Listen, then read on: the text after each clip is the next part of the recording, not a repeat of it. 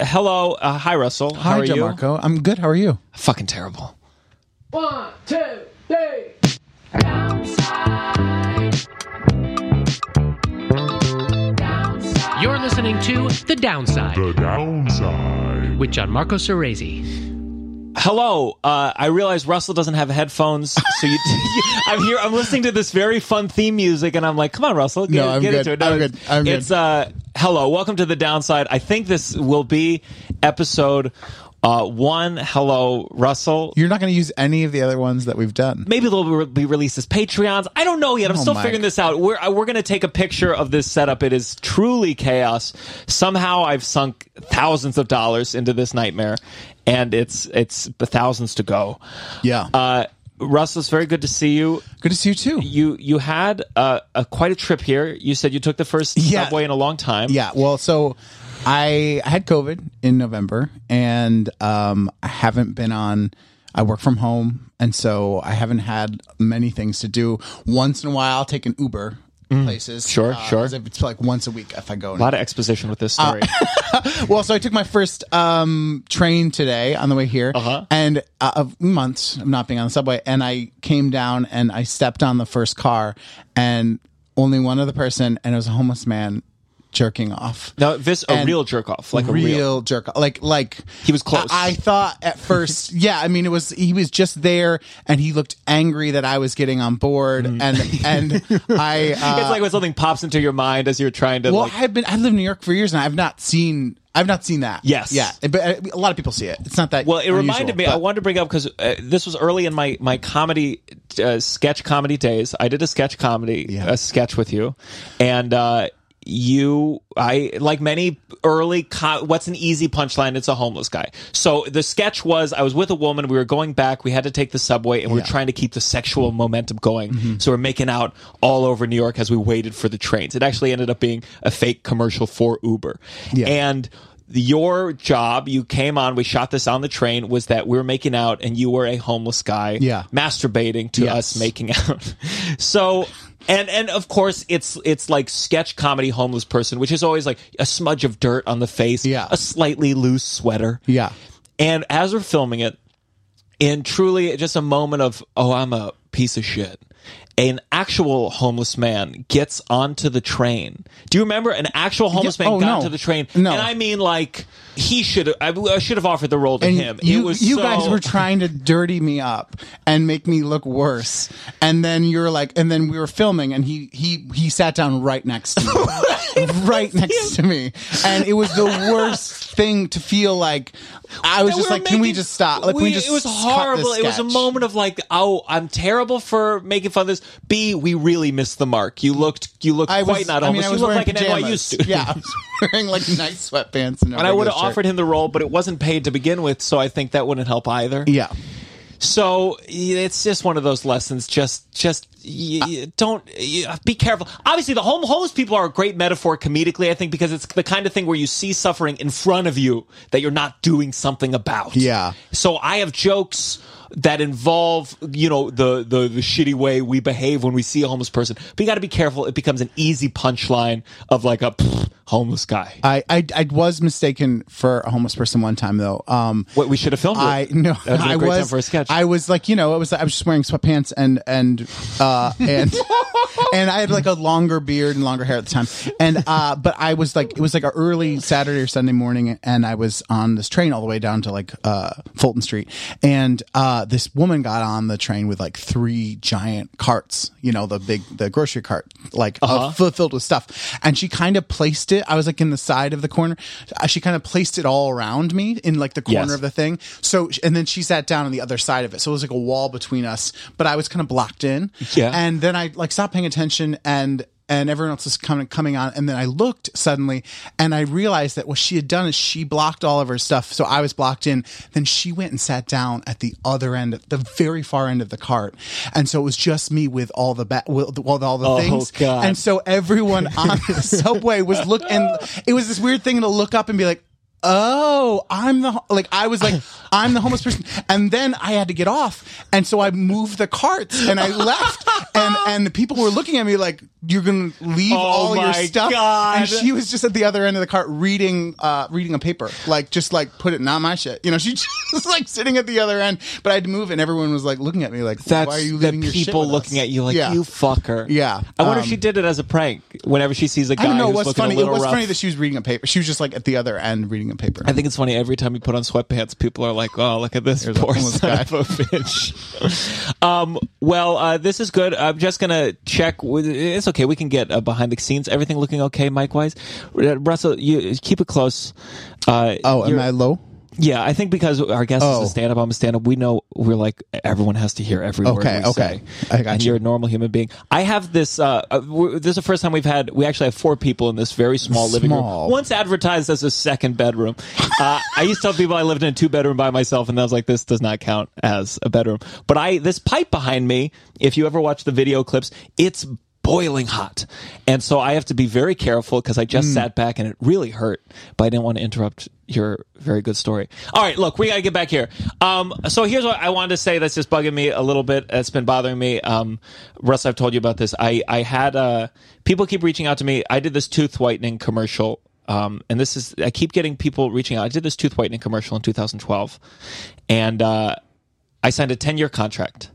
I was a new baby in New York. I was a new baby actor. And I signed a 10-year contract. I got paid in tooth whitening product.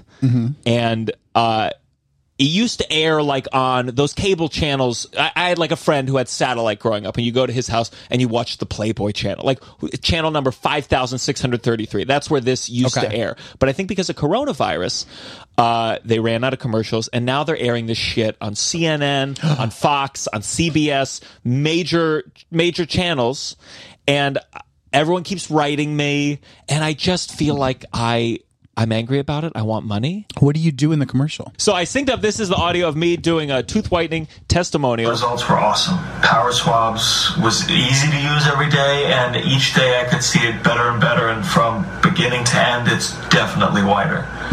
They look clean. They feel clean. And people have made comments about it, which is nice. Call for your 5-minute solution to whiter teeth. So The results were awesome. So it's just a testimonial. It's a testimonial, but it really it feels kind of it's also like hearing myself lie. Like I'm just lying, and Yeah. I'm giving my acting skill 4 years of acting training to be like, people have been making comments. But they sent you. So white how teeth. long? For 10 years. So did you get? No, I did not get 10 years worth of project. That would have been nice. Okay. I got like 2 weeks worth of tooth whitening products, and that was it. And the food sucked too. It's all unforgivable. Yeah. So I wish I could go back in time and tell myself being in an infomercial is not a credit that will become useful ever. Yeah. And then don't sign a 10-year contract for anything. Yeah. I mean, that's a really long time for anything. It is nice to be on TV though occasionally. And speaking of being on TV, we have a man. He's been on TV a bunch of times. We're very lucky to have him. He's a stand-up comedian. He has been on Conan. He's been on the Tonight Show with Jimmy Fallon. He's been on Comedy Central. We just did a movie that we don't know when it's gonna come out. Who knows? Maybe never. We could be dead by the time it comes out. It is my friend Matthew Broussard. Hello, Matthew Broussard. Welcome to The Downside. Hello, thank you so much for having me. Are you doing okay? I'm doing okay. You're doing okay. So we were in this movie. I did stand up last night, and I just forgot how much that boosts my mood for days. That's A good one of set the or biggest two. things. Woo. Yeah. I sometimes before a set I get a real dread, or I'm like, I don't want to do this, and then I always walk off and I just feel like It lasts for many, many hours. I'm like, why am I in such a good mood this morning? I didn't sleep that well. I didn't even drink that much coffee. I'm like, oh yeah, because I had 2 sets last night. So where were they? my girlfriend's show. Yes. Which they moved to a new venue that's outdoors and really good. And then I snuck into the cellar and performed in the. I had dinner at the cellar, as had I'm dinner. supposed to say. Oh Yeah. yes! Wow, what a Yeah. good dinner. How long did you have dinner for? How long was your Dude, dinner? like 16 minutes, and then I brought up Dave Attell. Oh wow, it's Yeah. a dinner. That's exciting. He's so fun to watch. I did a show with Dave Attell. It was so I was off waiting for. I'd already gone. I was just listening, and then I heard a voice on stage. I was like, "Holy shit! Someone's playing a video of Dave Attell." I thought someone was playing a video, and then I went up, and he The was archives, doing yeah. some new bit where he plays a recorder. Yes, he's been doing that. Actually, as I walked into the cellar last night, there was a man outside in that little porch area who was just faced all the way into the corner, so he looked like the the last scene of the Blair Witch Project, and I just heard the recorder playing. I thought it was like a homeless man peeing, and it was it was a tub warming up. Speaking of someone who is probably misinterpreted for a homeless man a lot, Yeah, it's probably he has a great joke about that. Does People he? trying to put him in shelters. Yeah. Oh yeah? Yeah. He also has a flip phone. He's one of these guys. He's an interesting man. I don't know him personally. He's quite peculiar. Is he nice? Yeah. He's very nice. I like you Very said peculiar. I like peculiar. that. That's a sorry. it's a peculiar way of saying peculiar. I said it Italian. That's Italian. Peculiar. Yeah, peculiar. So, Matthew, you seem to have a very charmed life, and I want to kind of find out why it's not as charmed as one might think from the outside. But let me just say, you are a very nice guy. You were one of the first, like when I first started stand up, where I knew you from TV. And I remember doing a show with you, and you said to me, it was at that, what is it? It's like it's somewhere in Brooklyn. It doesn't matter. But you said like, hey, I like what you're doing on Twitter. Keep up the good stuff. And I was like, oh, fuck. And then you know how it goes. Then I do 3 shows with you, and then, you know, you're just another a guy, yeah. I should have. I need to not come down. I need to not make myself so accessible. I should keep some mystery about me. Need to stop reaching pretty out mediocre to shit on comics. Twitter. Keep figuring this shit out. No, I think that is what's interesting about stand-up. I feel like there is a lot of people above, and you work with them a couple times, and they become peers. There's very quickly a moving of Carmen Lynch was one we're like hosted for, and then after you do 4 shows, it's like, oh, now it feels like we're peers to a certain extent. She has clearly more of a resume, you have more of a resume, but then we acted together. Yeah. And it's a nice feeling because as a stand-up, you've been doing it longer than me. As an actor, though, you know, I'm green. I'm Daniel Day-Lewis Yeah. compared to you. Yeah. I'm just kidding, but That is fairly true. but it was very interesting because we were with all these Broadway actors. What's interesting, you do a movie and all the small parts are these Broadway's world-class Broadway actors. and Broadway is putting it so mildly. It was Tootsie in Tootsie. It was Beetlejuice in Beetlejuice. Yes. It was stars of Broadway. Stars of with Broadway. 3 lines. And I like So what were you guys doing in the? We were in all this SNL movie? cast members. So the whole thing was so- there was an right. SNL The within the late movie. night, okay. I was Colin Jost, Perfect. yes, basically. of Right. course. And I was the featured player who's not going to make it to next year. That's what you wrote to the character. You were just a funny character who had an you ran some sketches and you had a sketch go to air. So, That was a big exciting moment. I think the coolest part of it was like I was like part of the main cast enough Yes. that I was on like one of the posters in the background of Oh, some scenes, nice. and that was really. It's very cool to walk in a room and see like, oh, this is the life I had dreamed of. Yeah. Of being a star of SNL for a brief moment. But it was a unique because I'm not a Broadway guy, but I know enough about theater that I can to talk to them about Sondheim and Bill Finn and I felt really all these conversations where I just didn't know the names. I didn't know. Yeah, we were any of really. it, so I felt very, and he was my bridge. But they admire you. They admire stand-up. I think most art forms do the thing where they're like, I could never do stand-up comedy, and you're like, you have lots of skills that I do not have. But you couldn't. But you are more talented than me. But you'll never be good at stand-up. But See, like, you know what I mean? Well, it's a different kind. Yeah. Yeah. That's interesting. Well, Russell, someone you're a very funny person, and I've asked Russell for some thoughts. We have in conversation. Like, Russell, can I talk about this on stage? I think you'd be a good stand-up. But I don't. No, I don't. Never? No, I'm not saying right out the gate. No. I that's why I'm like, if I have an idea that I think I like to just run it by you. Like if I can't think of it and to put it into a sketch or some sort of thing, I don't have anything to do with it. I just want to give it give it away. He had this. We were on the sketch team, Uncle Function. You were a guest on. He had a sketch about someone for Lent. He gives up supporting the troops because that's what he loves the most, and it's so good. That's very funny. And I wanted Russell to tweet for Lent. I'm giving up supporting the troops, and you do. But I don't really tweet, so I was like, am I going to? But you're on Twitter. That's I know, what's amazing. But I'm going to like pop in and put like 3 months of nothing. I'm going to just tweet Lent jokes. You know what I mean? Like about the troops. So I just feel like I'd rather Every do it. 3 months. Daniel Day-Lewis of tweeting. Just wait 4 months and drop a gem. I love it. So Matthew, you've been. When was your first Conan set? Is that your first big break? Would you consider it? No.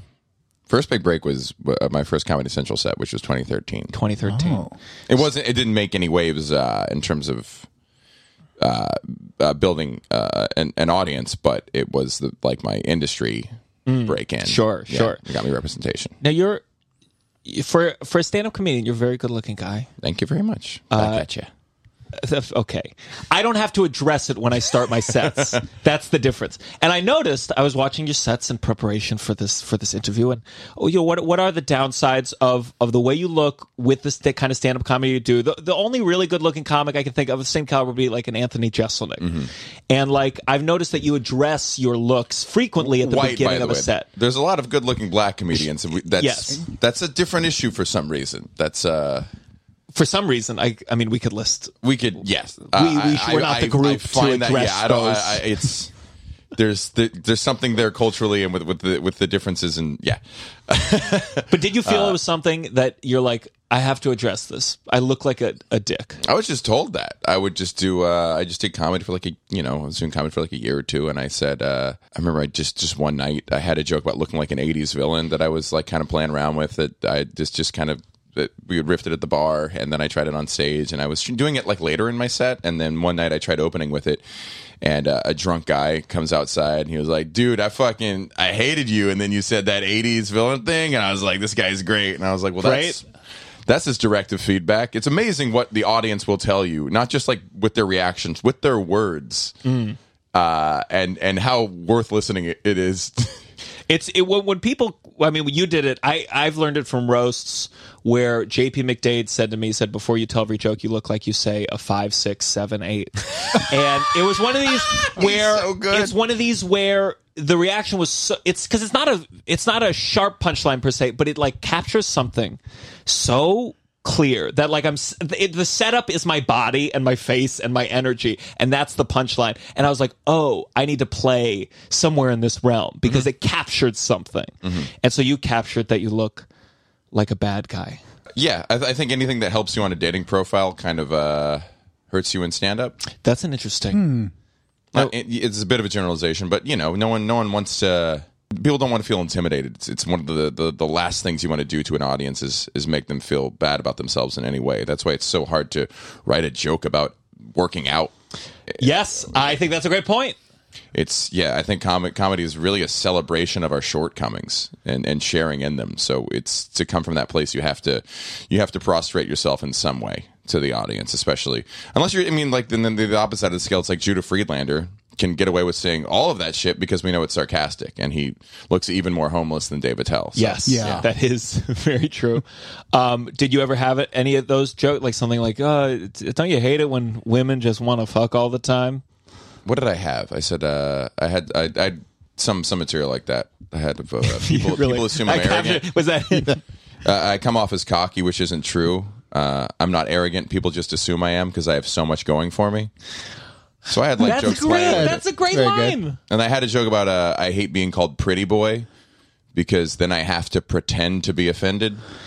I used to be my closer. Like, shut up, pretty boy. I'm like, no, you shut up. In my head, I'm just like, hey, See, I love really it. Sweet. Yeah. That toyed with it and always it found a vulnerability. I'm sure I had. I don't remember the misses as well. You always tend to of course show those away. I'm sure if you found old footage of my stand, you'd be like, yikes. But I played with arrogance because I thought that was the way to go. And Houston was a broier scene. It was more bar show, so they would respond to that kind of machismo, even if it was false in my case. So when I moved to Austin and when I subsequently moved to LA, that really hurt my how people perceive me. In LA, because in LA you're not good looking. Well, thank you again for saying I'm good looking, but in LA no one wanted to. That scene's just run by it's a different scene. It's the alt scene, so it's a bunch of self-identified nerds and rejects. It's freaks and geeks. It's the kind of crowd, so they don't want that. They don't want that, especially for the shows I was doing.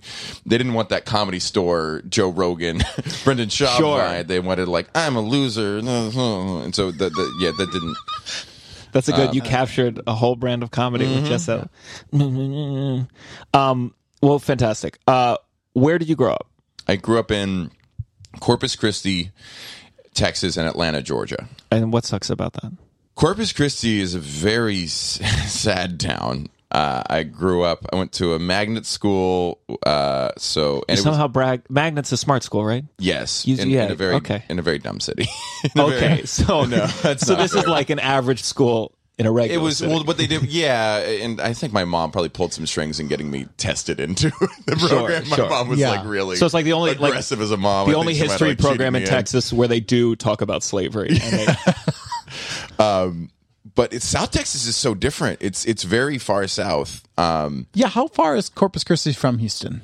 3 or 4 hours, but it's only like 150 miles north of the border. Oh yeah, okay. Yeah. Is your family okay right now? Everyone okay with the cold? My mom's in Atlanta.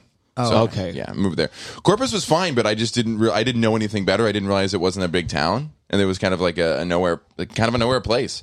And then my dad retired when I was 13, and he had also because of Parkinson's, he was forced to retire early. And there's a downside. And sure, any downsides to your dad having Parkinson's? That was pretty chill. Yeah, pretty chill. Pretty. It was a good time. Yeah. Moved to Atlanta, and then Atlanta.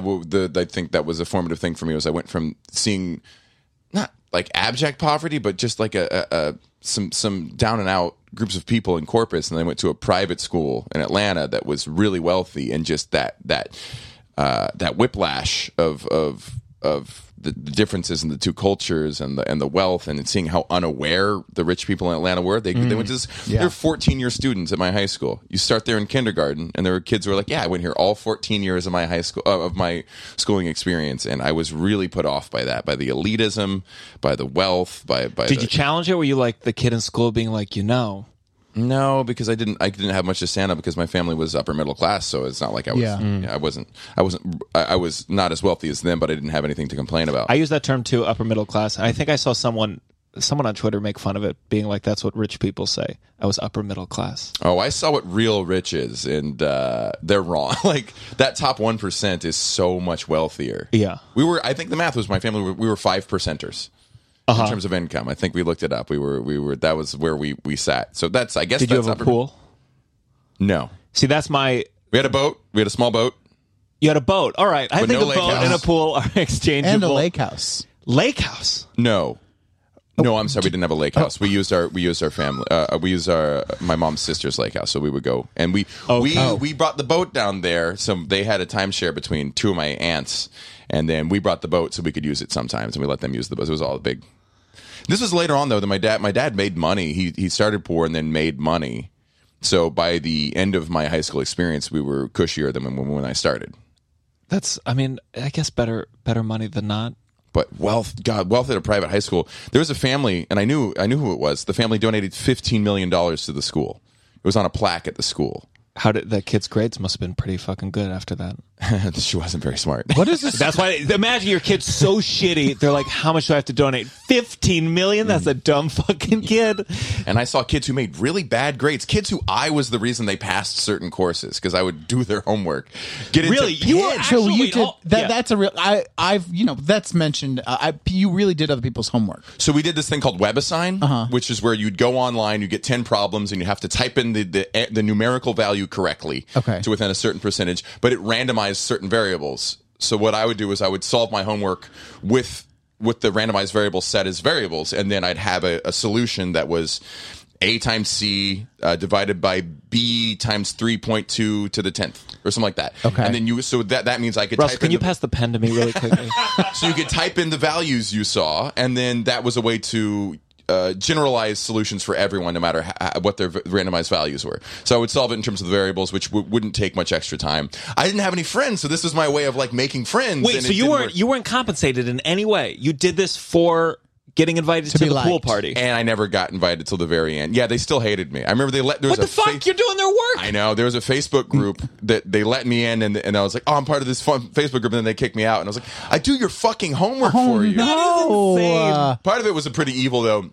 I also knew if I did their homework for them, they'd fail the tests. Oh, I see. It was great. I remember this. Is that was your AP long game physics. plan? I mean, it was. Like, yes. I would see that like 7 of us would get A's, 2 people would get B's, no one would get C's, and then 12 people would get F's. There was just this gap. And it was the other side of that gap was people I gave the solutions. This kind of school where they posted the grades publicly? No. I don't know how I knew How that. did you know? It sounds like you hacked into the fucking computer Maybe she mainframe. said, no, I didn't go that far. There was a girl, I knew her middle name, so you could guess people. There was a girl in the class who she took it, and I knew what I guessed what her login name would be because I knew her middle name because I was in yearbook. So it was your name plus your middle initial plus your last name was the entry, and then your password. We all started the semester with the same password. So I would just log into her account and then test out my answers on hers. To make sure the variable solution worked for mine and hers, and it was likely to work for everyone. And never told her. She never knew why she would just open it, and all of the problems would be solved. She just goes in. School. I didn't interact with her very much. It's just, I just wonder what she thought. If she thought there was like a glitch, or she thought like maybe I'm waking up in the middle of the night and like I'm a weird savant. Yeah. Weren't you scared of getting caught? No. Actually, I had a beer with the teacher years later. Really cool teacher, young. I think the teacher was still in her 20s when she was teaching us. And the teacher really had to drop out because all their students kept failing after getting all their homework good. Yeah, and I admitted to her years later. I was like, yeah, I did solutions for everyone. She was like, I can understand your motivation in doing that as a way to fit in. She's really cool about it. Now, so Nick you Broom, were she's fucking great. She's a teacher now, and I think Denver. She's the fucking coolest. She does CrossFit and teaches physics, and she's dope. She's one of the coolest teachers I ever had. There's something nice about admitting to a teacher something that you did or like a prank. I told my high school band teacher years later that I didn't like band that much. I didn't tell her that, but I didn't like band that much. And my friend and I, when we would like do the warm-ups in the morning, like to start thing, we would play, we played saxophone. We were supposed to play a G. And so she'd have everyone play the thing. We would always play G sharp, and it would delay class for like 10, 15 minutes because she'd go section by section. She's like, something's off. And she'd go to each instrumental thing, and then she'd go to the saxophones, and we play G. And then she'd go, I don't know. And then she'd go back and like do the whole group again. And then we play G sharp, and she'd be like, something is off. And we would just do it to delay class. And now as an adult, I'm like, that's so shitty. Like, and so I told There's her years nothing later, gained in that. like, At least I was doing it for personal value. No, I just was doing, I don't know why. Let's not be judgy here. You just confessed to like corrupting an entire grade of school for my own testing benefit. out your answers on someone else's. But it felt good to tell her. It felt good. Well, how did she you react? admitted to her, yeah. I admitted. Was it like at the mental hospital No, where you said it was to her, via "Hey"? Facebook. It was like She was like, well, I got the ear surgery already, so. no, but it felt good. But yeah, I cheated, not super frequently, but I was a test looker. I was definitely, and only one time, like the smart math kid, his name was Alan Cole, and he's like a political guy, and he's caught me. And I was like, I said I was just seeing where everyone else was on the test, you know, to keep up. And what class? Like, it was probably math, but it wasn't cheating all the time, but math sometimes, spelling sometimes. And you know what? I look back and I don't feel a thing. Yeah. Fuck it. I hated math. I was not good at it. And I did a similar thing. One time we were like had to do, it was like when proofs, you know, remember you like, do you know what proofs are, man? You know, I couldn't do a proof now. Like I couldn't even start. I don't even know how to talk about it right now. But one time right before Christmas break, we had to do, you to draw names to do like a big proof in front of the whole class. And so you like put your name on a thing when you walked in the room, and they would draw sticks, and I put another kid's name, and they were called twice. Oh my God. They got called twice. But I picked someone that was like really good at proofs, so it wouldn't be embarrassing for them. But eventually, did they reach the end? And she said, "Well, who didn't go?" Yeah, everyone laughed when they got pulled again because she's like, I already went. Like she was, you know, but it ended up not being a big deal. I think the funny version of that is every name is that kid's name. Everyone did the same thing you did. So you were a math. I liked math. Was savant a correct word or no? No, I liked it. And I had above average abilities at it, but what was your SAT on math? 790. I missed one That's question. pretty high. Do you remember the question? Does it haunt you at night? Do you think about it? I remember when I looked at it again, I was like, it was very obvious what the answer. That's why I was only docked 10 points, because usually if you miss one question, you get docked like 30 immediately. It was a relatively easy answer that I must just bubbled in. I see. You're like, fuck, I should have used that girl's test first to test it out. But I struggled more with reading. I'm still a bad reader. History was always so much work for me. English was like, but writing was pulling teeth. So I would take the harder math courses, and I don't remember studying for math. I would just do the homework and I'd be prepared for the test, whereas I would just agonize over all the other courses. And were you bad at anything?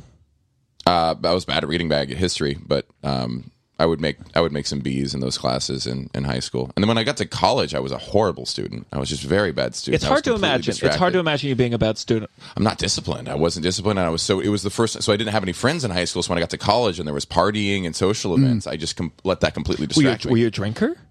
I tried to be. I wasn't very good at it.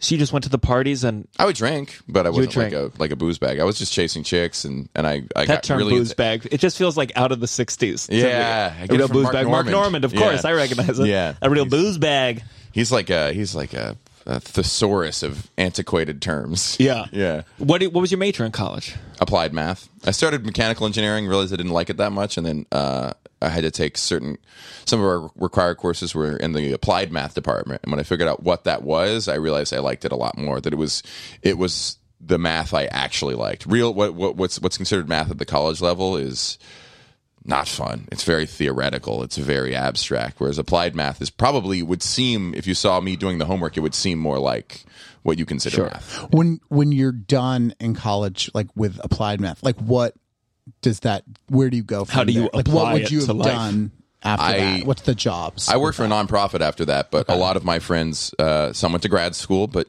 computational finance. So a lot of those, so you can work in finance. You could easily get a job as an engineer. It's such a base level of math, and so rarely do people learn what they actually apply. You just kind of learn the logic and the technical stuff, and then when you go to the job, you've learned how to learn. Are you happy that you majored in that? It was really fun. I really wish I had paid more attention in certain classes, because it was really interesting, really cool stuff to me.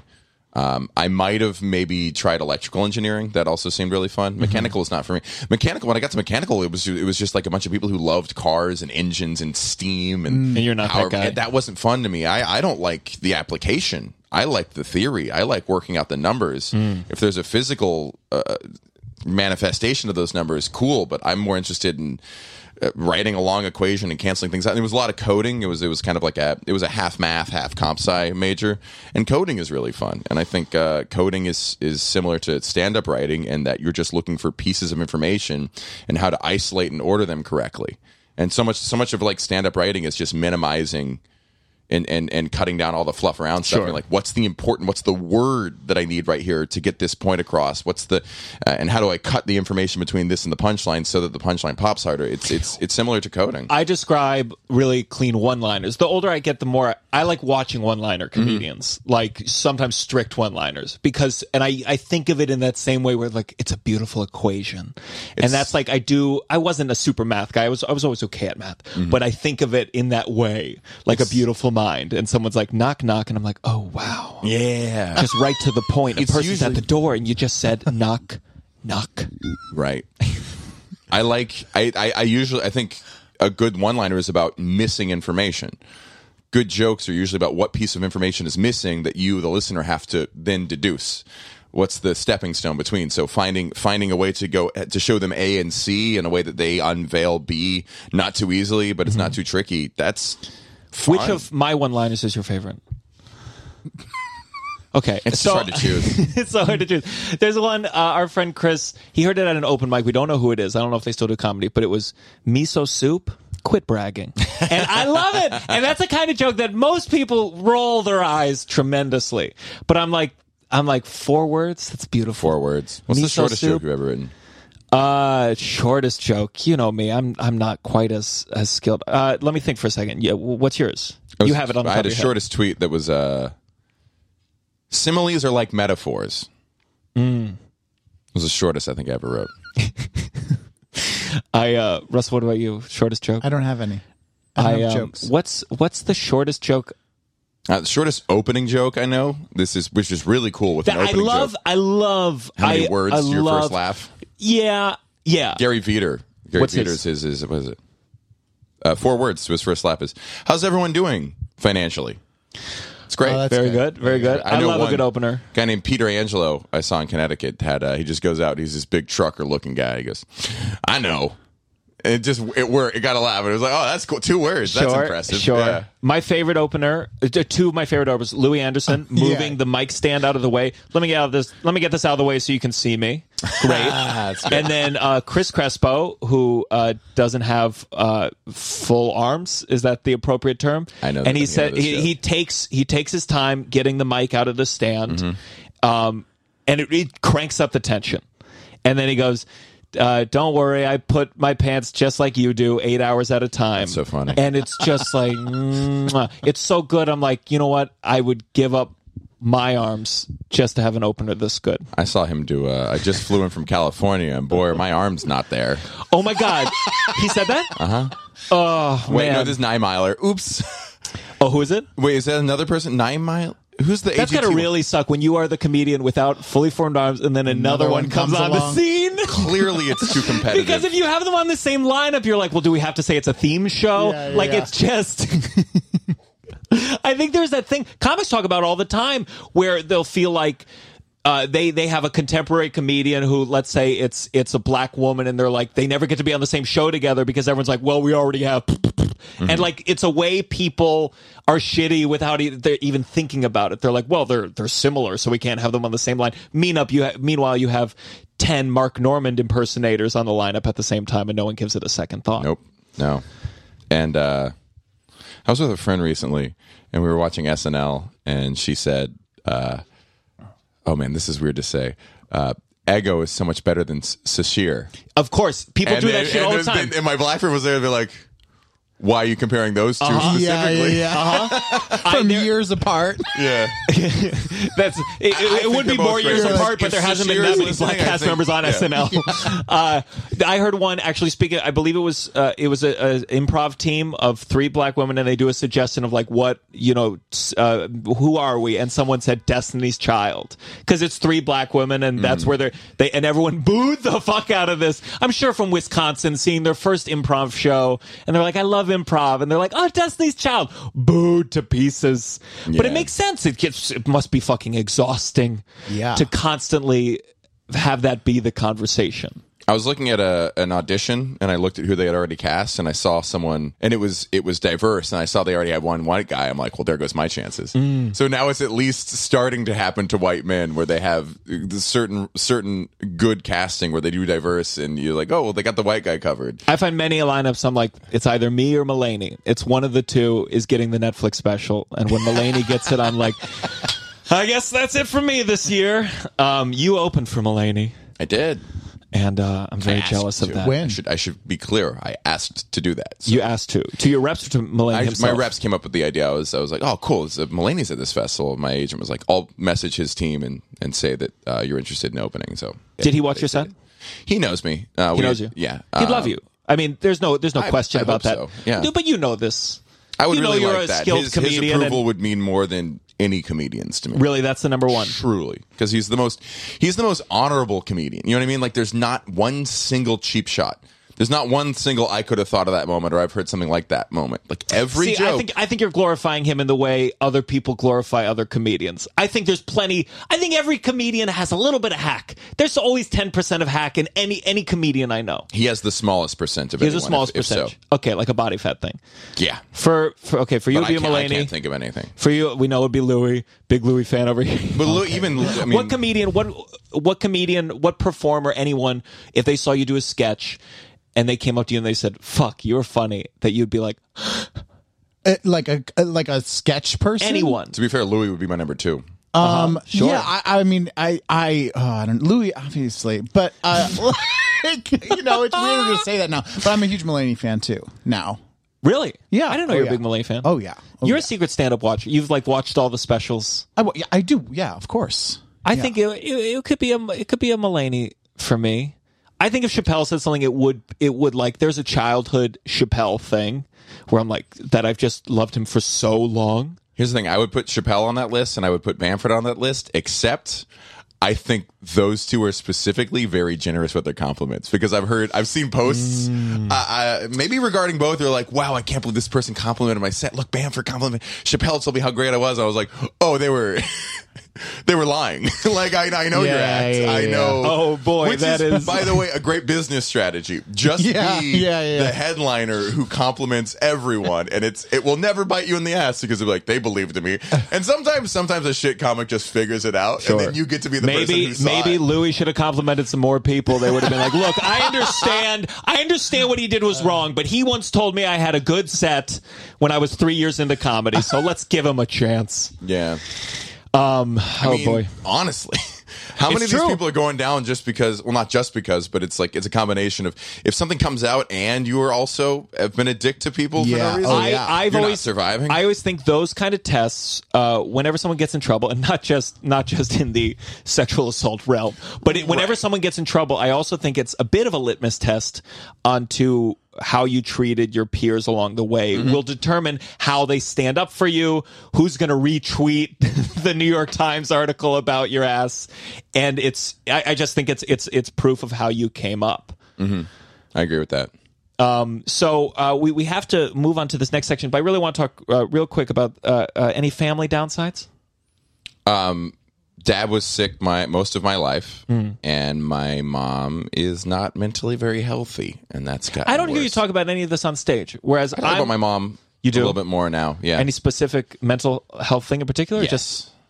Yes. About her being bipolar. I do a little bit of that, and just a very broken person who I love very much, but is just a festering, untreated wound of mental health issues. Just never took care of it, and this is what it looks like at 74. Is that? Do you think this is why you're a comedian? This kind of stuff? I don't know. I'm not. I consider myself a fraud. I don't think I'm like. What do you mean? Why are you a comedian? I'm like. You really think yourself because as a fraud? I started doing it. That's it.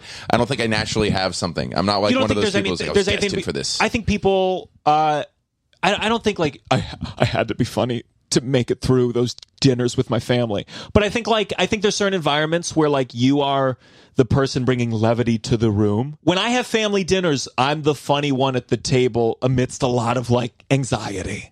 And I think that's where I found that I was funny. That's not because. Were you funny at home? Can you make your mom laugh? No. No, but no one can. Humorless. My parents were both humorless people. They didn't pride themselves on finding what's funny. Yeah. I think the one thing that maybe drove me towards comedy was coming from a background where I wasn't taught social skills. I was studying, and academics were heavily enforced, and I was at the expense of social learning, of socializing, of going out, of going to parties and mingling. And I didn't have a strong role model in terms of how to be a charming, sociable person. Neither of my parents were in a traditional way. And when I went to that school in Atlanta, most of those kids were rich because their parents were businessmen and salesmen. So I was up against very, very charming people. And I also went to Jewish summer camp with a bunch of Jews who are by nature very charming salespeople. And I grew up very jealous of social skills, and I became very obsessed with how can you learn this? The way you learn a sport, the way you learn an academic field, is there a way to understand how to be charming and interesting? You're like, what's the variables for a conversation? Right, and then stand-up was a laboratory for that. So when I got into stand-up, it was like, oh, I can go up and like test words and intonations and test how to be going up on stage and be like, what did you do for this summer? Like, you doing crowd work? Crowd work for me was definitely like, I always thought like I can't do crowd work because I can't talk to strangers. And like learning how to ask those questions, how to be curious. Like I learned a lot about talking to strangers from doing crowd work, because I would always be like, well, I just don't go to parties. But then I would host, and I'm like, well, I have to learn how to do this. Yes. And now I feel like that ultimately led to doing like a podcast. I still haven't learned crowd work, so really, that sounds great. I would love to learn all those things you're talking about. I don't seek it out. It makes me too nervous. I don't like it, especially when my set's going well. Why would I want to? I like doing crowd work. It makes me so nervous as an audience member. Really? I get very stressed out about it. It's the same as going to improv shows. I get too stressed for everyone that I'm gonna have to be involved. They're gonna have to be involved. They don't know what they're gonna do, and it just stresses me. I think out. the thing with crowd work, I really enjoy doing it if it's a shitty show. I'd love doing it. If it's like a really hot, huge show and I'm hosting, I feel that's where I get stressed of like, there's so many people here. I'm going to ruin this great opportunity. And every joke that lands makes you seem more and more infallible. And then why would you want to step out of that line and then dissolve that illusion? Have you ever dealt with a heckler well? Are you a good heckler dealer? Somewhat, yeah. Not normally. I had one woman who it was last weekend at the end of my set.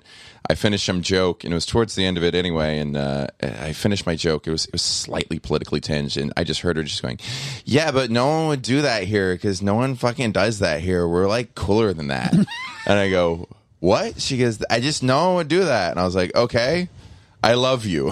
I just didn't know. She goes, "Fuck you, dick." And I was like, "Well, I got the light already, so I'm going to get out of here before I get a shoe thrown at me, probably from Payless." And it just came out of my mouth. I was like, "Whoa, that's a great line!" But I had the courage of knowing I had like 3 minutes. I knew I was doing my closer. I'm like, "Well, okay." I got an apology from her the next day. She was blacked out by that point, but I was like, "Jesus, I didn't realize That's I had such that a good meanness line. in me." Yeah, it almost and sounds you have that stock. forever. I know. Yeah, well, I think that's a good. I was like, if anyone in the audience didn't believe that was in the moment, I wouldn't fault them for. I still wonder, did I steal that from someone? Like that's just one of those lines. Yeah. No, that's in the Patrice documentary. So you have a good stock one. Which one? That one with a kid. Yeah. Oh, I was ready for this one. So I do this. I was on an episode of Law and Order SVU, and I had a couple times in the past people would go like, "What episode?" and it would ruin the joke. And I had this line ready to go. I'd never said it out loud, but I was doing a family show. I said, so I was on Law and Order SVU, and a little kid said, "What episode?" I said, "The episode where I murdered the audience member for interrupting my joke." And it was just like, it was the best feeling in the world. It was the first time I'd ever said it out loud, but I had prepared it. And sometimes with those lines, you have a great heckler moment, and you're like, I will write it down, and like I have a section of like, it's very embarrassing, crowd work. And I have one or two that I like to work in where I can. I like my document for crowd work. It's like, be curious. If you're having like, it's very trite things about like, it's great. If you're having fun, they will have fun. Because I have anger issues, and I do too with crowd work. With crowd members, it's just like, dude, don't fuck. You wouldn't throw dollar bills at a ballerina. You know, don't. Why would you? And then that's me being like I'm an artist, which is the fucking worst thing a comedian can feel like. And to express it, the show's over. You're done. Of course. Yeah. But I have that line where sometimes I'll say like, "Shut the fuck up." And it's like, it pops, it's funny. And then if I feel it a little too much and they hear me go, "Shut the fuck up," death.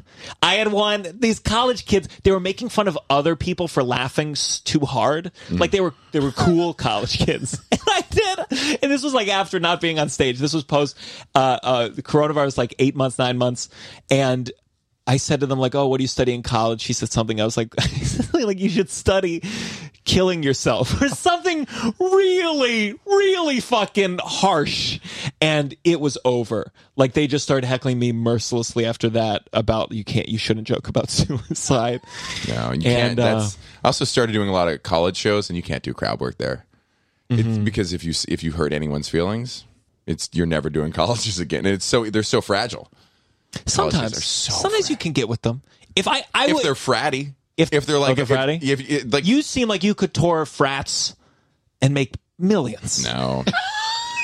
No, I would do. And the college shows where the kids who show up for college shows they're so wholesome. You know what I mean? It's never the frat kids are partying, and not that trying to glorify frat kids, but at least like they bust balls a little better. You know, they're all terrible. I did one. It was in a cafeteria, one of the Nightmare College show, and I was talking to some kid, and they're like, "Oh yeah, we're in the stand-up comedy club," and I was like, "Did you know there was a stand-up comedy show?" And they're like, "No, no one told us." Jesus. And I was like, and then I was like, "I'm a working. You should be here. Yeah. This is a big lesson for you. This is what you have to look forward to." This. And I pissed off a kid there. He wouldn't. It was a terrible show. I was like basically harassing a cafeteria because I had to perform for an hour to a cafeteria, so I was doing crowd work. And some kid like wouldn't answer me. He was like, "I'm chewing my food." And I kind of fucked with him for a little. In his defense, he was in a cafeteria. You were the one doing stand-up. So funny. But then later, after the show, my favorite part of the cafeteria show is I get to eat at the cafeteria, which is fun to do after not doing it for a year or two. And he came up to me and he was like, "Hey man, when someone says leave him alone, maybe you leave him alone." And my heart started I was furious. Because the gig was so humiliating. It was so humiliating. And I was like, well, maybe chew your food fucking faster. I'd been paid already. And All right, let's go to this next segment. All right, this is again, this is probably the first episode. We're figuring a lot of things out. Let's hit that green button. This one? Nope. No. Which one? Yellow button. This one? Yeah. And actually, that sound it made got some bad news. What were you saying, Matthew? I was going to say that the sound it made for the green button, it makes for any button if it's the wrong button. That is good. Yeah. That is. It was. Oh, Russell couldn't hear it. No. Russell does not have headphones. It's fine. I'll hear the them green later. button was the stock one that came with the machine going wah, wah, wah, wah. And we just played I've got some bad news. This is where we take headlines that might seem positive and find their downside, find what wasn't thought about them. So let me pull up. We got this this first one here. Dolly Parton was in the news. I'll read the headline exactly once it loads. Dolly Parton, who is famous singer. What's her big songs? Jolene. It's a beautiful song. 9 to 5. 9 to 5. 9 to 5. Have you seen is she in the movie or she just wrote the song? Yeah, she's in the movie, yeah. Is it a good movie? I don't know. I saw it once a long time ago.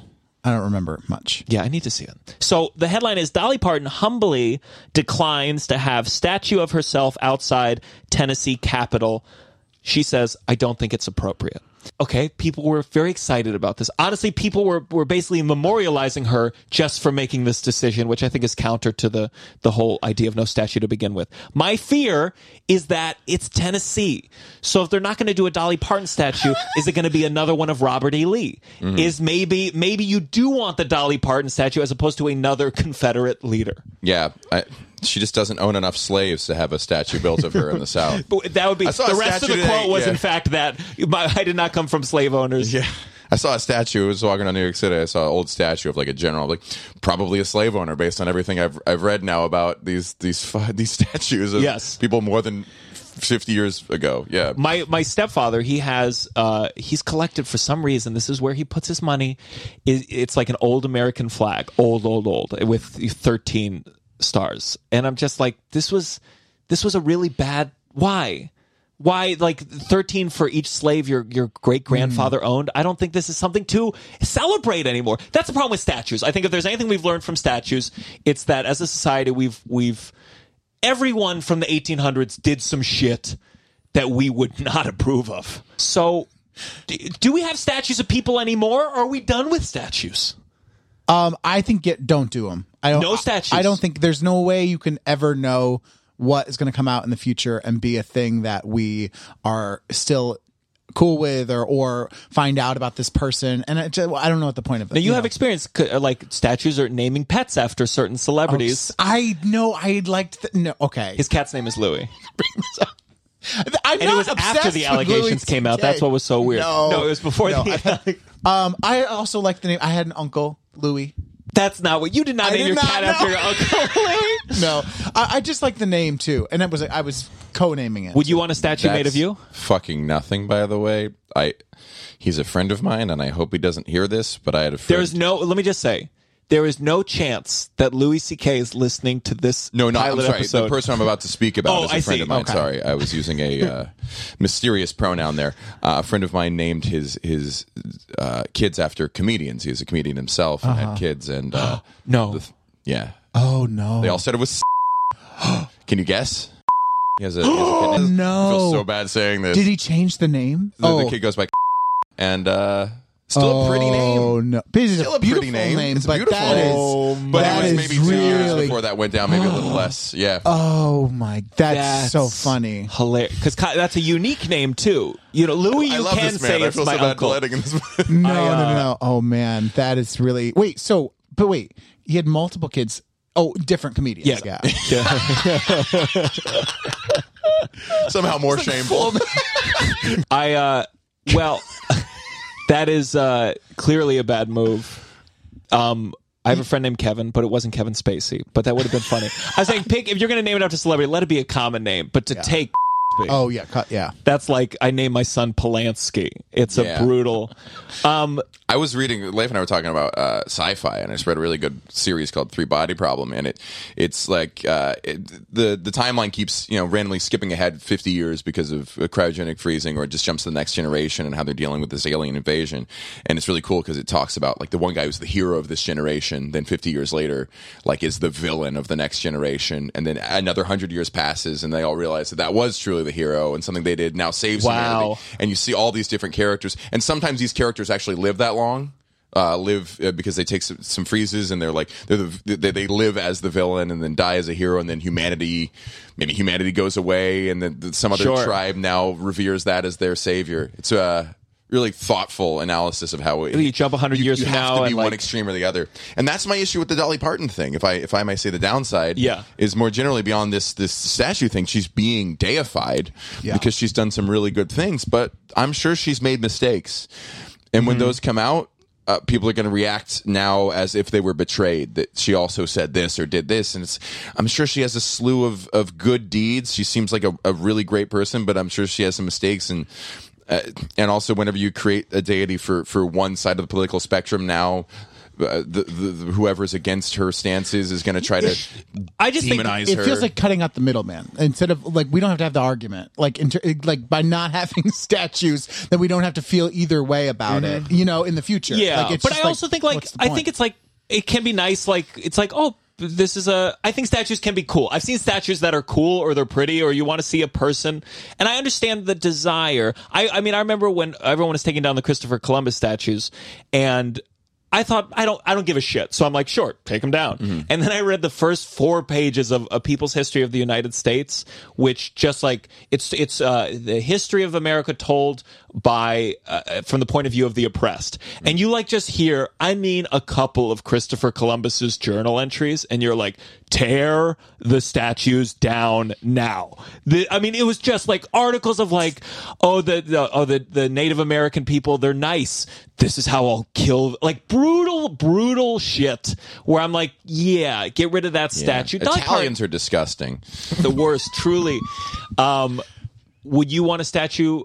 No, because the second, that's the thing with statues. The second you build a statue of someone, you can't be ambivalent towards that figure. You now either have to worship them or hate them. Yeah, it's almost like you turn down a statue of it. If the Comedy Store said, "Hey, we would like to put a statue of you," it would never happen. Okay, well, I put my headshot on the wall, but amongst other comedians. Well, what's an early club that you could see being like, where you're their star, you're the guy that started there. You have a club like they're that? all shut down for tax fraud. They're all. I just don't know if I would say no to a statue. You would say no if someone said, "Hey, we just watched your Conan set and it was so good." I don't feel deserving of one. That would be. You would tell them, "Don't do it." If I was getting paid for it, but if I got some money off of it, I'd probably say yes. That should automatically disquify you from getting a statue. What would your post be? Would you be holding a mic? I don't know. I can't consider this because there's no reason anyone would build a statue of me. That's I could see you're on a life path where it's not unfathomable that some small city. How many city... stand-ups in the history of time have any statues? Yeah, I agree with that. I'm not saying that you're not. The hypothetical is impossible for me to consider. Yeah. If I did some like service act with my life over the next 20 years and like really turn this ship around and start doing things for other people, I don't know. You're right. It's not fathomable. Yeah. Russell, I could see you having a statue. You do a lot of good deeds. No, I don't. I mean, I'm not a bad person. See, so we're celebrating Dolly Parton. Why aren't we celebrating you? You're turning down a potential statue. I'm just saying it's a very low bar to be like, oh, you said no to a statue.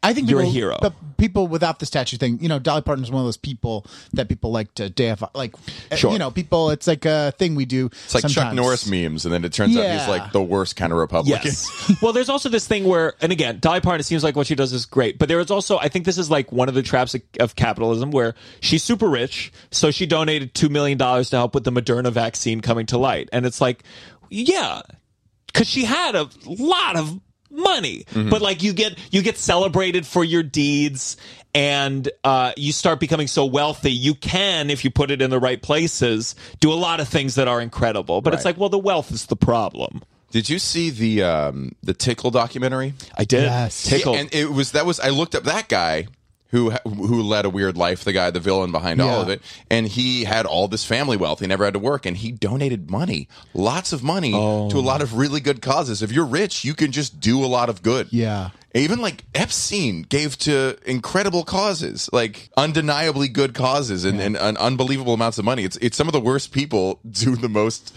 donations. Yeah. So do you mind the pull clip for this is going to be Epstein Did a lot of good. Let's talk about the good things. Yeah. And then cut to another. He should have a statue of him.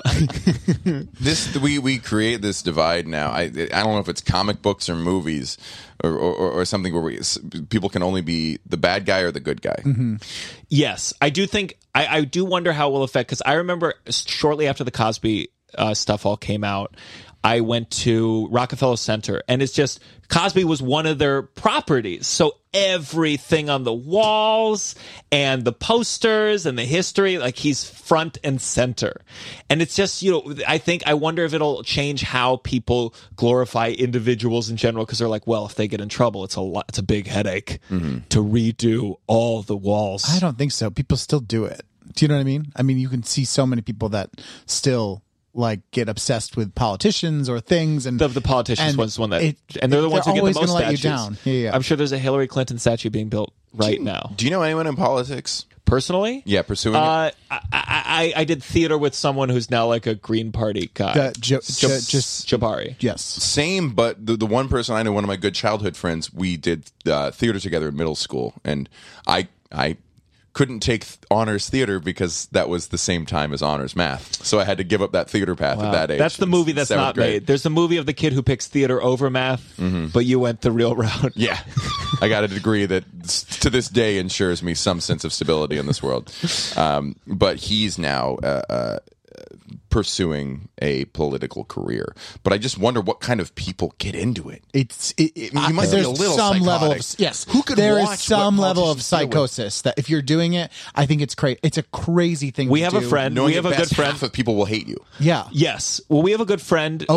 Chris, and he comes from like a politically involved family, and he's right there. Yeah. And he lives a life, and it's tough as a comedian. Like I've done enough stuff as a comedian where I'm like, until the world changes, I could never become a politician right now. Like, there's so many videos of me doing roast battles, and like, if half the people hate me and people hire people to get me in trouble online, and I'm there's so much, I'll get in trouble. The world would have to just adjust accordingly. But he kind of lives this line where I think he's careful to a certain extent of what he puts out publicly. I think it kneecaps him sometimes comedically, or he is safer.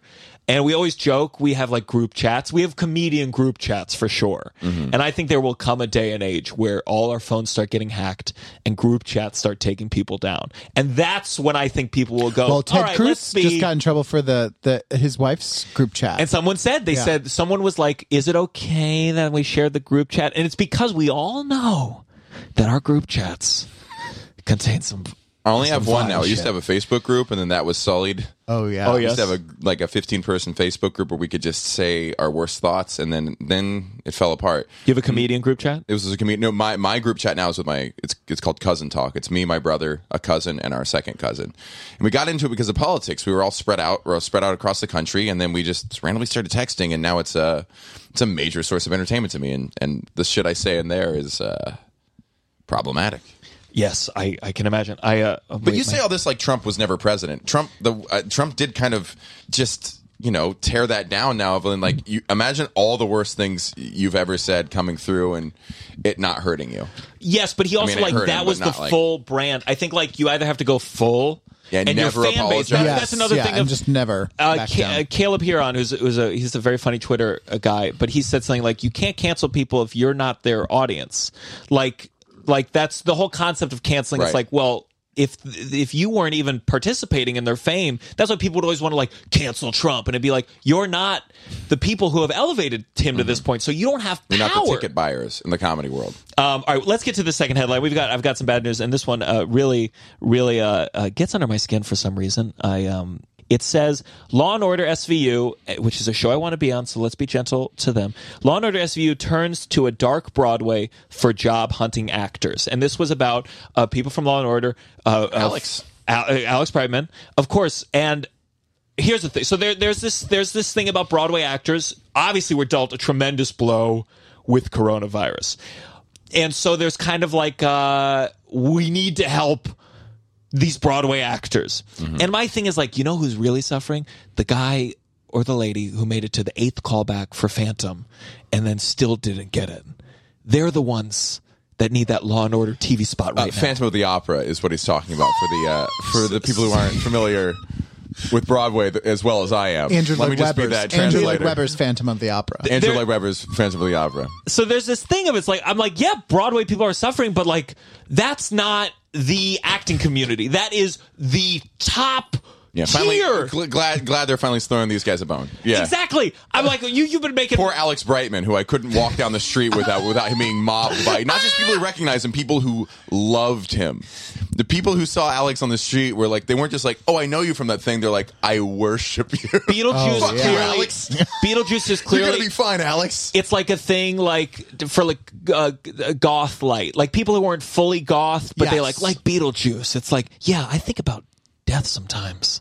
Beetlejuice. That's the fan base. So so there's this thing of this article talks about the actors that they're offering the roles to aren't even like Broadway. They're the leads of Broadway shows. It's not like, you know what, Broadway's suffering. Let's give it to the swing for the chorus. Yeah. Let's give him a nice meaty role. Also, it's probably doesn't even mean that much to them. It kind of degrades their resume. And the one thing I learned from talking to Alex was like, oh, they don't want to do one day of shooting. They want to act every day. Yeah. They want to do it. They want to do 8 shows a week because they love it that much. And like Law and Order, you show up, you do an hour of makeup, you run it's the cameras are on for 30 minutes, maybe. They do 2 angles. They could probably do it with 2 shots because they have so many cameras and so much money. And then you go home, you make $1,000. You get one little bing on your... there is a funny thing about that article, the phrasing of it, like, we are putting food on Nathan Lane's table. Do you know what I mean? My God. Like, there is like, they're going to be hiring just the big Broadway leads. Yeah, there was some, like, of course, this happens on Twitter where, like, some Broadway star, like, tweeted, like, I haven't been on SVU yet, and they're like, don't worry, we're on it. And I'm like, they're huge! They're so famous that I just don't... Maybe they're bad film actors. Perhaps. My acting coach is like, I know people with Tonys who can't get a guest star. They're like Patty LuPone. You can play the corpse. You know, it's even for the corpse. You're playing too big. Mm-hmm. We get it. You're dead. She's like, Patty, take it down. Put the tongue in the mouth. Okay, you don't have to put actual X's over your eyes. Yeah, we don't know where you got those from. Oh God, she stole them off. You know, the font you put on the white sign. I think it's why you go to SU to all these. It's like these super theatrical. Like you do a good Harvey Fierstein. Like Harvey Fierstein is like the killer. Yeah. He's just like, what's your Harvey? Do your Harvey for me. Hello, how are you? Where were you on Friday night? Where was I? Where wasn't I? That's so funny. Oh, you just. That's fun. All right, fantastic. That was I've Got Some Bad News. Now we're going to go to, that was so good. This Has Gotta Stop. Let's play the dark blue one. This has gotta stop. This has gotta stop. All right. This is my friend Douglas Goodhart did all these sounds. I really appreciative also, is of this him. a Jewish thing to look at all the downsides of everything? Nothing's ever good. Well, I originally, I had a lot of podcast ideas, and one was called Kvetch. And my Jewish girlfriend, she said it wasn't quite right. It was too whiny, and I wasn't raised fully Jewish. Actually, you're very Jewish. This has got to stop. So let's get into this has got to stop, and I'm going to be very vague about this. There's just a movie that came out, and it's a non-Jew playing a Jew, and the movie really hinges on the fact I thought that Miss Maisel was Jewish. a TV show. This is not Maisel. I'm not talking about Maisel because I want to be on Miss Maisel, and I think that one's okay. So. And again, no one's listening to this. Horrible footage of her in Jew face. So now, did you know, is Matthew Jewish? I don't know. He is Jewish. I'm just saying, like, you're someone, it's not obvious, but you are Jewish. No, I'm so there's this movie, and again, no one's going to listen to this, so I think I can speak a little bit about it, where, like, it has a Jewish term as the title, and in the poster, she's wearing a dress with bagels on her. It's really just like Jewy McJewerson, the movie, and she's not Jewish. And I'm just wondering, is this fine? should I? Is this a little weird? Because, like, again, I don't think if we get too niche, then you can only play the small spectrum of roles. But if I was playing the lead in some Ireland drama called Potato, and like I was the potato farmer, it's a little weird. Right, but in that actress's defense, to get in character for that role, she probably had to hang out with a lot of Jews, which means she suffered enough for that role. Sure, she's dealt with the pain. I just think with the Jewish roles, they go two different ways. One, they take a non-Jewish person who looks a little weird, and they go, "You can play a Jew because you're weird looking," and I don't like that. Or they say, if it's a big role, they say, well, we don't want the lead looking too Jewy for this, so they get someone who's not Jewish. And I think both of those are not good. Zac Efron's Jewish. Zac Efron, really? Mm-hmm. Which you're like, I don't see it. And then you see what his chest looks like unshaven. You're like, one of us. He's really, a hairy boy. That's it makes what it you is. feel way better. I used to think I was Italian hairy. Well. I used to think I was like I was hairy because my dad's Italian. And then I went on Birthright, and we did a sports day, and we all wore tank tops, and I was like, oh no, I am Jewish hairy. Yeah, much more focused on the upper shoulders, and lower back, upper arms. I shave from my shoulder down to my elbow. It's really, yeah. And the weird part, my dad had like 3 chest hairs. The Cajun French, not that Jewish, so it must be the Jewish that's so I don't have a Jewish face or like head hair, but I think the body hair is super Jewish. Yeah, and my mom's Jewish, no chest hair, and so it's always just strange. All right, Matthew, do you have This Has Got to Stop? This has got to stop. No. Okay, good. I think about something. Something that's got to stop. Something that bothers you that you're like, I'm so sick of hearing this, seeing this, people doing this. There's got to be something that's bothering you. Social media. I just hate everyone on social media. I just hate everyone's trying to be. No more podcasts. No more new podcast. No, I was kidding. Great. Fair. Great. It's fair. Great. Fantastic. Wonderful. Just the internet. Oh, you know what I hate? Here's what I hate. Stop sharing things because they're outrageous. This is what I hate. It's called This Has Got to Stop. This has got to stop. When you see something that upsets you, sharing it, being like, look how ridiculous this is. Because that's what they wanted. These aren't people who function out of positive or negative validation. They function out of numbers. How many shares this is, how much engagement does this get? They get paid on clicks. So when you be like, look at this outrageous thing, this dumb fuck congressperson with a district of 1,300 people said on Twitter, by sharing it, you're empowering it. Yes. It's got to stop. And that person that's exactly what they wanted you to feel. Yes. They win. They win by commenting on it, by fucking looking at it. They win. So just stop. Absolutely. Stop rewarding it. Stop. I have a tangential one where whenever something's offensive, like a picture's offensive or a video, like they'll find an old video sketch and they're like, this is triggering and bad and painful.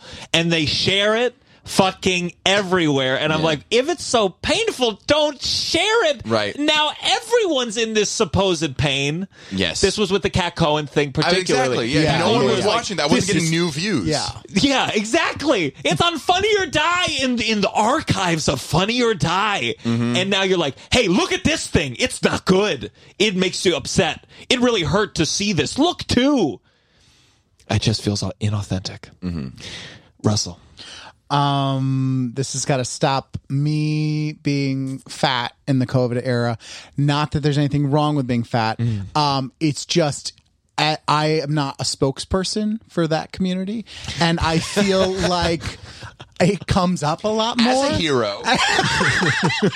It comes up so much more. I feel like there's some part of me that is still like a little kid where I'm like, you know, let's not, like, we don't have to dress that I'm fat unless it, like, I'm on a plane or like scooting by someone at a dinner table. But like the in COVID, for instance, I got COVID in November, and the amount of friends that reached out to me was very sweet, but also it was like every time I was like, you're fat. Like they were like, how are you feeling today? I was calling you every hour, so like, hey, bud, how you feeling? And so it just has like brought up a lot of like stuff that you're like in theory cool with, but like you're like reminded constantly. And I feel like too, now that there's like, you can, like, the vaccine is coming out for people, they're like, do you know, like, you can get it because You're fat. You know what I mean? Like it's in my head. I'm like, I don't know. I have high blood pressure, which I do. So I can get it because of that. But like it's just like it's like just I like that. daily. It's like you're fat in COVID. Yes. And even though I've had it and I was actually like pretty fine, it is like then even people who get it now or. I know someone close to me had it recently, and like people Someone were I was hanging out with contacting last me night because they were like, well, this person's fat, you know, like they don't say it like that, but it is that thing of like, do y'all know each other? They made it. They're like, you made it through. Do you have any advice to another huge piggy that might be struggling with it? You know, like so it's like this thing where it's like no one's saying it like that, but it keeps coming up in weird ways, and so I just am like, let's get through this COVID era because I'm sick of like remembering that, and I don't want to be a spokesperson. So I just picture the word "at risk" spelled with instead of a K, a CC, like thick. It's like it's the new Kirby. Like I'm at risk. Oh, that's funny. Yeah. So that's mine. Well, I'm so glad you're safe, bud. Now, Okay. do you think now? Because all right, I want to like speak my truth. Where like when you got coronavirus, I there was a feeling of like, fuck, I'm scared. Yeah. And like, what do you want people to do with that? No, I'm not feeling? saying anyone was wrong. I'm just saying it's just the situation. And it's one of those things where I like to ignore it more and be like, in theory, I am cool. Like, obviously, I'm not like someone pretending not to be fat. But you're like, it is one of those things where you're like, I just like it is, you know, it's just a funny thing that pops up. And people don't know how to do it in a way where they're like, you can't call a friend and be like, hey, we're just really worried about it because you're fucking huge, you know, like so I'm not saying that anyone did anything wrong. I'm just saying it makes me feel weird. I had a comedian friend die. His name was Kenny Ortega, and there was this thing when I tell the story about, you know, how he got it and he went to ventilator and died. There's this thing where I notice I always am like, well, he was very large and diabetic. Like I add that as a thing, like I need to tell people as if it's like, well, this is why. Yes. And obviously that was all his jokes. I mean, not all his jokes, but he went up on stage, and when he went up 2 stairs, his opening line was, talk about an opener, made it. And that was his opener, and you know, he's like, oh, this guy wants to choke me, but I don't have any neck, and like that was his. But it's just interesting how I bring it, I like say it, I don't know why, whether I'm like trying to assure the person like, well, this death was for a logical reason, or like, well, he was at risk, or but it is interesting. It's just interesting when weight becomes part of like the reality of like a conversation, and you don't know how to address it because you haven't figured out how to talk about it before. And did you see Andrew Schultz's thing on COVID really killed the body positivity movement? It was pretty. It was good. Pretty funny. It was really funny. Yeah. Well, now we've bitched and moaned a lot, so we're going to get to the final moment. I know this is the right button. It is the purple button, please. You better count your blessings. This is You Better Count Your Blessing, where we count our one blessing, one thing we're grateful for. And do you have one? Do you want to take a second, and I'll tell you mine first? I know mine. What's your blessing, please? I haven't lost my hair yet. You haven't lost your hair yet. Gorgeous hair. You know, this actually happened to me last night. I was combing my hair back, and I was like, "Is my hairline moving?" And I had I've always assumed it would be fine, but your hair seems. I think nothing. out of the three of us, you would lose mole. it first. You have a mole? I have a mole right behind my hairline. This just is my little canary in the coal mine. The second that peeks out, I'm like, Propecia. That's hilarious. That's the canary in the coal mine. Wait, what the fuck did you just say, Russell? About I'm just I saying, would be if the we first? if we had to pick one of four of us, one of the four of us in the room, I think you. Does it look like I'm balding? No, not at all. Be honest with me. Be honest. Don't do what we did to Chris that one time. We had a friend, our friend Chris. His dad is bald, and he came from he got his hair cut, and he came, and I guess the haircut person said your hair is thinning. He's at risk. He came up to us with the thing where he's like, my hair's not thinning, right? And we're like. I wanted to do a bit about this. No matter how bad toxic masculinity is, no matter how mean we are to each other, no man would ever say to another man that he loves that their hair is thinning. Yes, it's the line no man will cross. You look, dude. No, you're fucking great, dude. Because you got Charlie Brown over here. You're like, no.